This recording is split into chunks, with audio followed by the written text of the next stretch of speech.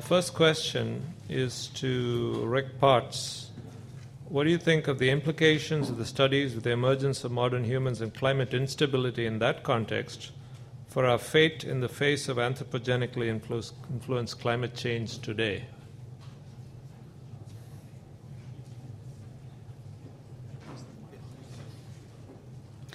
That's an excellent question. And in fact, in a little conversation I had with the graduate students last night in the anthropology department, I was focused a number of my thoughts about that. The whole question that has been raised here about this tension that exists between adaptability and extinction, I think is a very important one. And I think that what we see with regard to trying to understand the origin of human adaptability is that we are a species. Part of the nature of who we are as Homo sapiens is that we have come through these periods of dramatic landscape resource changes in the distribution of populations and social group interactions by being a species that bases its survival on modifying the environment. And we have modified the environment in ways that are very, very small: light a fire, build a little shelter, plant a seed, wear tightly fitting clothing, compared with what we see in other archaic hominins. And that became a way of life that was so successful that we spread around the world. And when you take local changes in environment and you spread around the world, that becomes the seed of global change. And so what we see in the present day in what's sometimes called the Anthropocene, that human beings have become a planetary force, that we have then the interaction of human ability to modify vast areas of landscape, of water, ocean, atmosphere, that emanates from our fundamental ability to survive and be the last hominin standing, modifying our surroundings. And it is interacting with a world that we now understand through the environmental sciences that is inherently unstable. And that's an experiment that's never been tried, with human beings as the new factor on the block that can create environmental and resource instability and vast changes. And so while I think that one of the most important aspects in understanding human evolutionary history is that out of the however many species you count, that those all represent ways of life that no longer exist on Earth, even though they had a fractional humanity, that we are now, as the last biped standing, dependent upon modifying our environments, creating the new theme, but it's the same old theme as has existed throughout human evolutionary history, which is how we will be able to, as a species, endure, even though we are incredibly adaptable, but endure in this new experiment of bringing our ability to modify the environment to an Earth that is inherently unstable.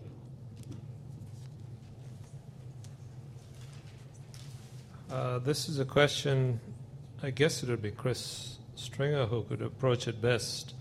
How would you reconcile possibly being behaviorally modern before anatomically modern humans emerge? Does morphology take a backseat to cognition? So I guess the disconnect between evidence for behaviorally modern activities and anatomically modern humans. I think the problem is how we diagnose both modern humans anatomically and diagnose them behaviorally. And what I've come to realize is that these are complex things, and we, even anatomically, I started by using the Bill Howells data set to diagnose what was a modern human in terms of cranial shape. And as Alison mentioned, even when you get back 20 or 30,000 years ago, you start to find what seem to be modern humans, but they're outside the range of the Howells data set. And by the time you're back at something like Hurto, it's a huge specimen, and in shape terms is outside the range even further. So the problem is that even modern humans, as we see them morphologically today, are only a subset of the variation in our species 20 or 30,000 years ago. And I think it's very difficult when you're looking at the small samples of fossils we've got to actually, draw a line and say, okay, everything after here is anatomically modern, and nothing before is. It's not simple. Homo 1, for me, morphologically, falls into the skeletal range of modern humans. And yet, after that time, we find something like Iwo Eleru, which actually is further away from modern humans and is only 13,000 years old. So it really shows up the problem of diagnosing what a modern human is. Behaviourally, yes, as a non-archaeologist and not someone working in cognitive sciences, from the outside it may look simpler to diagnose what a modern human is through behavioural complexity, through planning depth, through complexity of stages in production of artefacts and so on. But even there, it's clear that when we look at the archaeological record, it's difficult to pin down from that data when we see that whole pattern appearing for the first time. And I suppose I'd have to put that back to someone like Alison to see whether she can do any better with that question than I can. But I think that there's a disconnect, and yes, the evidence from Broken Hill, if the Broken Hill specimen of Homo heidelbergensis is really less than 300,000 years old, and bearing in mind the stone tools from Broken Hill, which are only poorly associated with it, because a lot of them were found from spoil heaps and they certainly weren't found with the skull. But in terms of the time range of those industries, it's likely that we had non-modern humans around during the time span of the Middle Stone Age. So even having Middle Stone Age artefacts probably means that you will have pre-Homo sapiens species making those tools in Africa. We already know from Neanderthals they're making them outside of Africa, but even within Africa, it's likely that archaic humans will come down well into the time range of some of these Middle Stone Age industries, and we may find, as we found with Neanderthals now, that they're producing more complex things. Neanderthals are clearly using pigments, they're hafting their tools, they're burying their dead.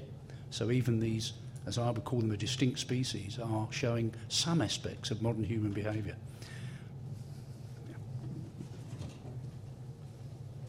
So given the time constraints, we're going to focus on the questions that have a more specific direction and a specific answer. So to Mike Hammer and possibly Ed Green, is there a level of genetic diversity or an approximate amount of time after divergence that would make inbreeding impossible?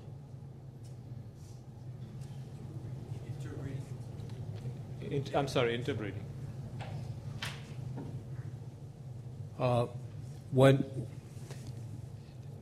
Typically, it's hard to say because there are species that, with subspecies that go back, like baboons, in the last 4 million years, we know there are taxa that interbreed, and certainly that takes us quite far back on the hominid lineage. There are other examples where a single mutation might cause two groups not to interbreed. That's unlikely for something as complex as a mammal or humans, but I think interbreeding can go on for quite some time. We know there are lots of mammalian hybrids as well that can be quite divergent. The parental species can be quite divergent. So maybe Ed has something to say too.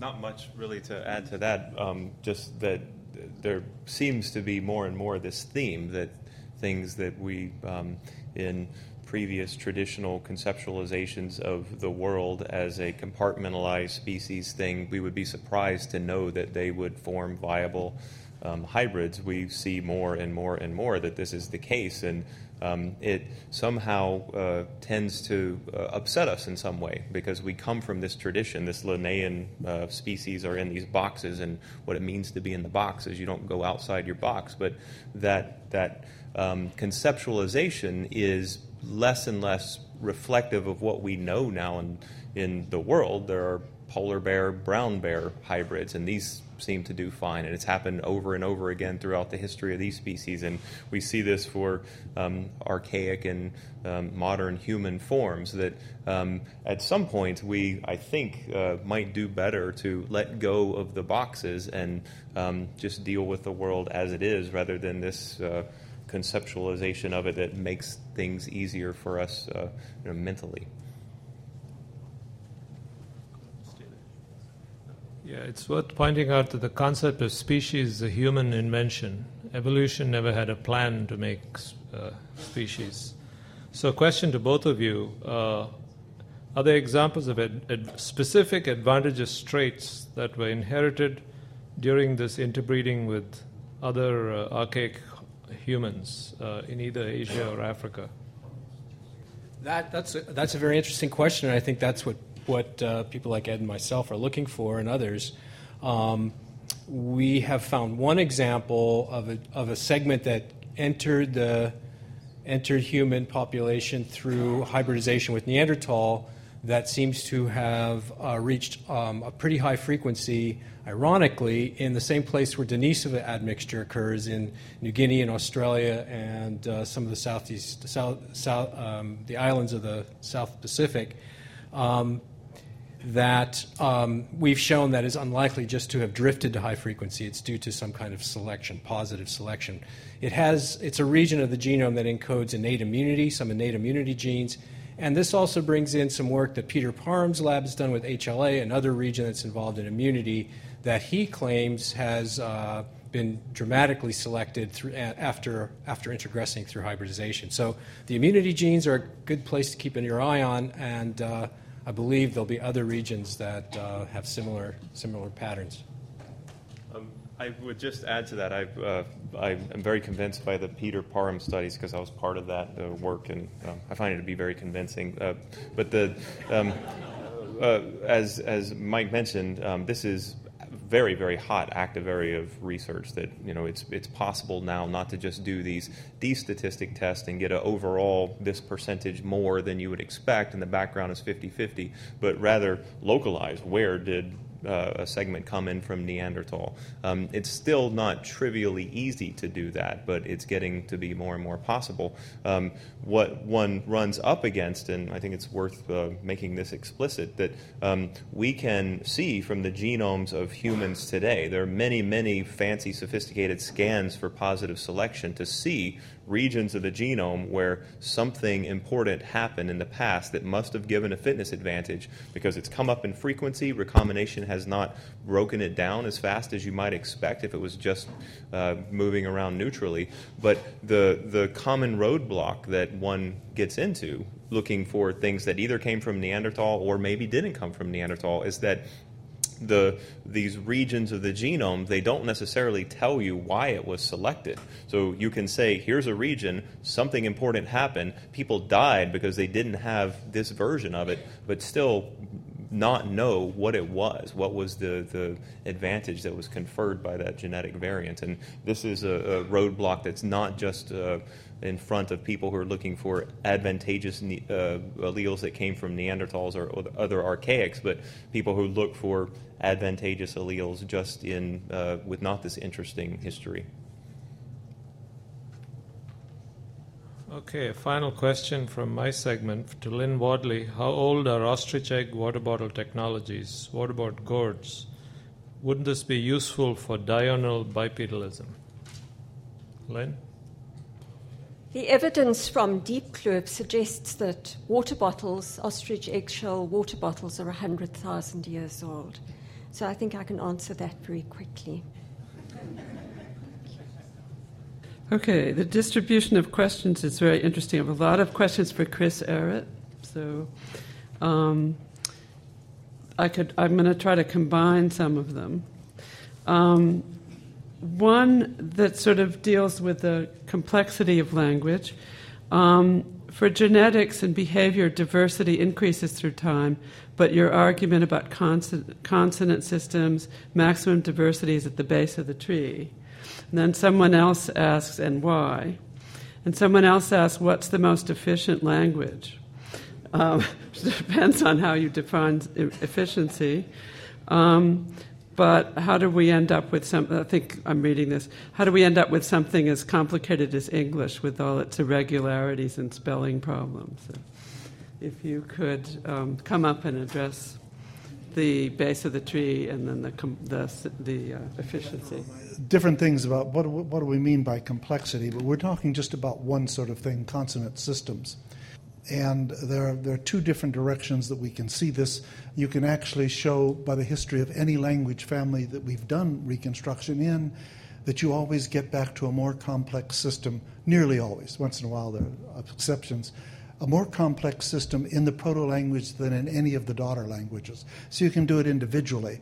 But Atkinson's article shows this, that you can see it systematically across the world, and one has to argue that. Why? There was a question of why would that be true?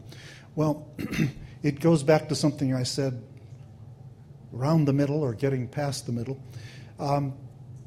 There are some kinds of sound subsystems, consonant subsystems, that sound changes come along and recreate. Even you've lost them, new sound changes come along and recreate those. But there are some subsystems that, once they're lost, do not seem to be easily recreated by any of the usual sound change histories that happen in languages. Clicks are one. Pharyngeal consonants are another. Lateral affricates, if you've heard going through the four corners, if you've listened to a Navajo broadcast, you'll hear tliz and shliz and so on. When those sounds go, they tend not ever to come back. Ejective sounds, implosive sounds. An ejective would be like, if you've had an Ethiopian, the flatbread, it's made from, now I'm not going to be able to speak, from tef, and tef has a t at the beginning. This is a ejective sound. And what tends to happen is when they're gone, they don't. It is possible to there are sound changes that can recreate those, but they tend not to be. So there's a whole bunch of sets like that. And you go to an African language family like Khoisan, and it's got all of them. And the Afroasiatic family has all of them, actually, when you get back to Proto-Afroasiatic. But as you go to the present, one or another system will disappear. And so, for some reason, and my argument would be that when human beings were when they were first getting beyond whatever pre-modern human language would have been, which would have been, sure they had words, been able to yell out danger, could talk about a few things, but to get to the full complexity of our throats, which is a relatively late development too, to do all the sounds we can do, and developing the full range of expression for all the human things we think and feel and do. This is a time where I would see people as drafting into use as they try to create all the thousands of new words they need. They draft into use every kind of utterance they can make with their mouths. So that's why I would see earliest human language as being why it makes sense that you'd have the most consonants then. And then I'm missing. It was about the... Look, we can do efficiency and we can do English and so on. Actually, English is not a complicated language. You know what's complicated about English? It's having that silly spelling left over from Chaucer's time. If we would fix up spelling, English, like Chinese, are languages that are potentially, because they've got rid of complex conjugations and so on, those are potentially easier languages to learn. English went, if we didn't have spelling, it's not one of the most complex languages in the world. But maybe Chinese or something like that is even the more efficient, whatever that means, because they're isolating languages. You simply learn the words in the order to put them together, and you can say all the things you want. You don't have to learn, try learning Finnish or something, where you have all these different things you have to do with the nouns. So, English is not so bad. Let me ask my last Chris Eric question here. Actually, there were more, but who picked? Any thoughts about the language of Neanderthals? Yeah. I think there's a great transition. One of the things I've looked at and seen, and actually somewhere in not all that professional publication, but it was fun to do it. the interesting thing, and it came out here, it did show up if you think back about some of the things told here. The Neanderthals are in the Levant, the Eastern Mediterranean world. And then we have modern humans come into the region. People appear to be anatomically modern, not Neanderthal. And then the Ice Age, the last Ice Age takes off, and our people that are most like us leave that area, and the Neanderthals come back in. So I would have to argue that what we had at that point, 100,000, 80,000 years ago, was not yet full syntactical language. We didn't have the capacities to organize in the sort of the intangibles, the abstract things we can do to create all kinds of relationships and cooperative relationships among each other. I think that's the advantage that the human expansion people like us across the rest of the world had. The Neanderthal language I would understand as one that had the ability to communicate a lot of things, but really didn't have the abstract language capacities we have. They had, they obviously did with the tool making, have a bunch of capacities to do things about projecting ahead and knowing what they were making and so on. But I would suggest that it's the syntactical capacities may not quite have been there. And that's what made the problem for them. And that shows up in Neanderthal communities or groups, residential groups. They're smaller. They don't have the biggest groups as human beings do. And I think that that's reflected in maybe the language not having the human social organizing capacities that our language has. So. Okay, I have one question for Ian and one question for Ofer. So let me ask the Ian question first. If becoming human requires attention in spite of distraction, what are we doing by increasing the speed and frequency of distraction, e.g. technological change in gadgets? How are we doing something with our brains, and how are we likely to lose capacity? Are we also likely not to be able to override emotion, distracting emotion?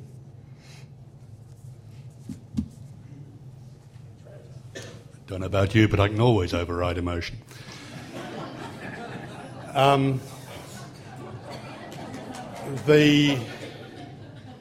The simple answer to the question is about the future is the whole nature of evolution is such that we can't predict anything about the future in terms of evolution.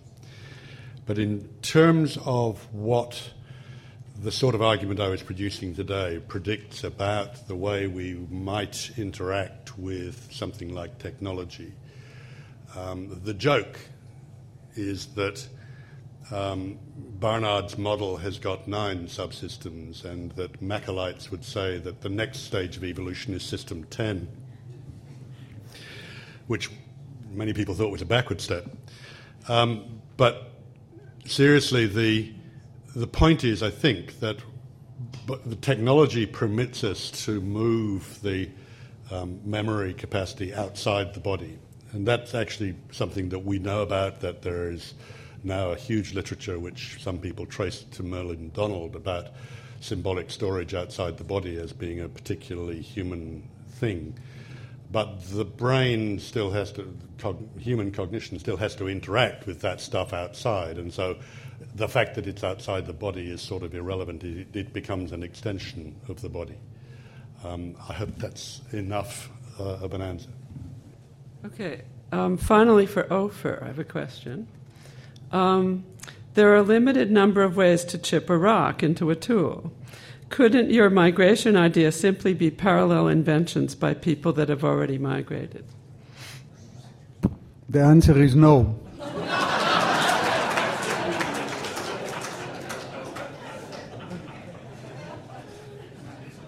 The whole idea that there are only a limited number of making stone tools is absolutely wrong, and it was suggested by people whom I generally call amateurs. And the reason for this is that they never saw the amount of variability in which you can make all kinds of stone tools. And I'll give you just a few examples. For example, we all know the simple chopping tools, especially if you take one cobble, river cobble, and you hit it from one side, you remove about 4 or 5 flakes. This kind of stone tools is very common in Africa and also in parts of Asia at the very early part of human evolution, but it is suddenly reappeared, but only as one-side chopper, contrary to what in the literature you read about chopping tools where they hit it bifacially from both sides. After the late glacial maximum, some 20,000 years ago, most of South China and Southeast Asia went into high production of bamboo. And for producing anything from bamboo, what you need is one-side chopper with a few flakes. And this, we published it in Quaternary International in 2012 or 13. And you can read all about it because we re-experimented with this. The idea that in China some tools were used for use of bamboo, and this would explain why there are no other sophisticated pieces, is we demonstrated that the old idea that was published in the 50s was actually correct, just nobody bothered to really experiment with it. So here is just one example. On the other hand, in northern China, at the same time, people were doing somewhat similar to what Ian Davidson described here for Tasmania, that they take a rock and they get a piece of it, and these rocks had to be more or less siliceous ones like flint or chalcedony and so on. They heat-treated it, and then by pressure flaking, they removed small bladelets. And this is what is known in North America here as the microblade industries, because this term was adopted both by the Chinese, the Russians, and the Siberians. Now, because of the word microblades, people think that these are the microliths which are common further in most of Eurasia and also in Africa. No, because they are not retouched. That's the whole point. They keep them as small, very thin, very narrow bladelets, sharp, like razor blades, and then they fit them into bone handles and wooden handles and so on.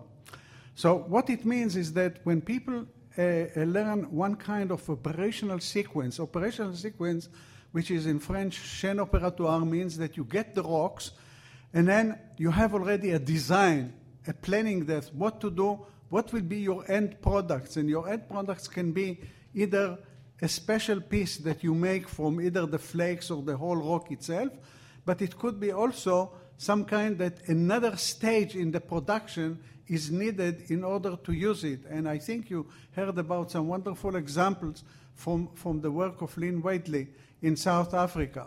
So therefore, basically, these operational sequences, it's like writing, it's like learning languages.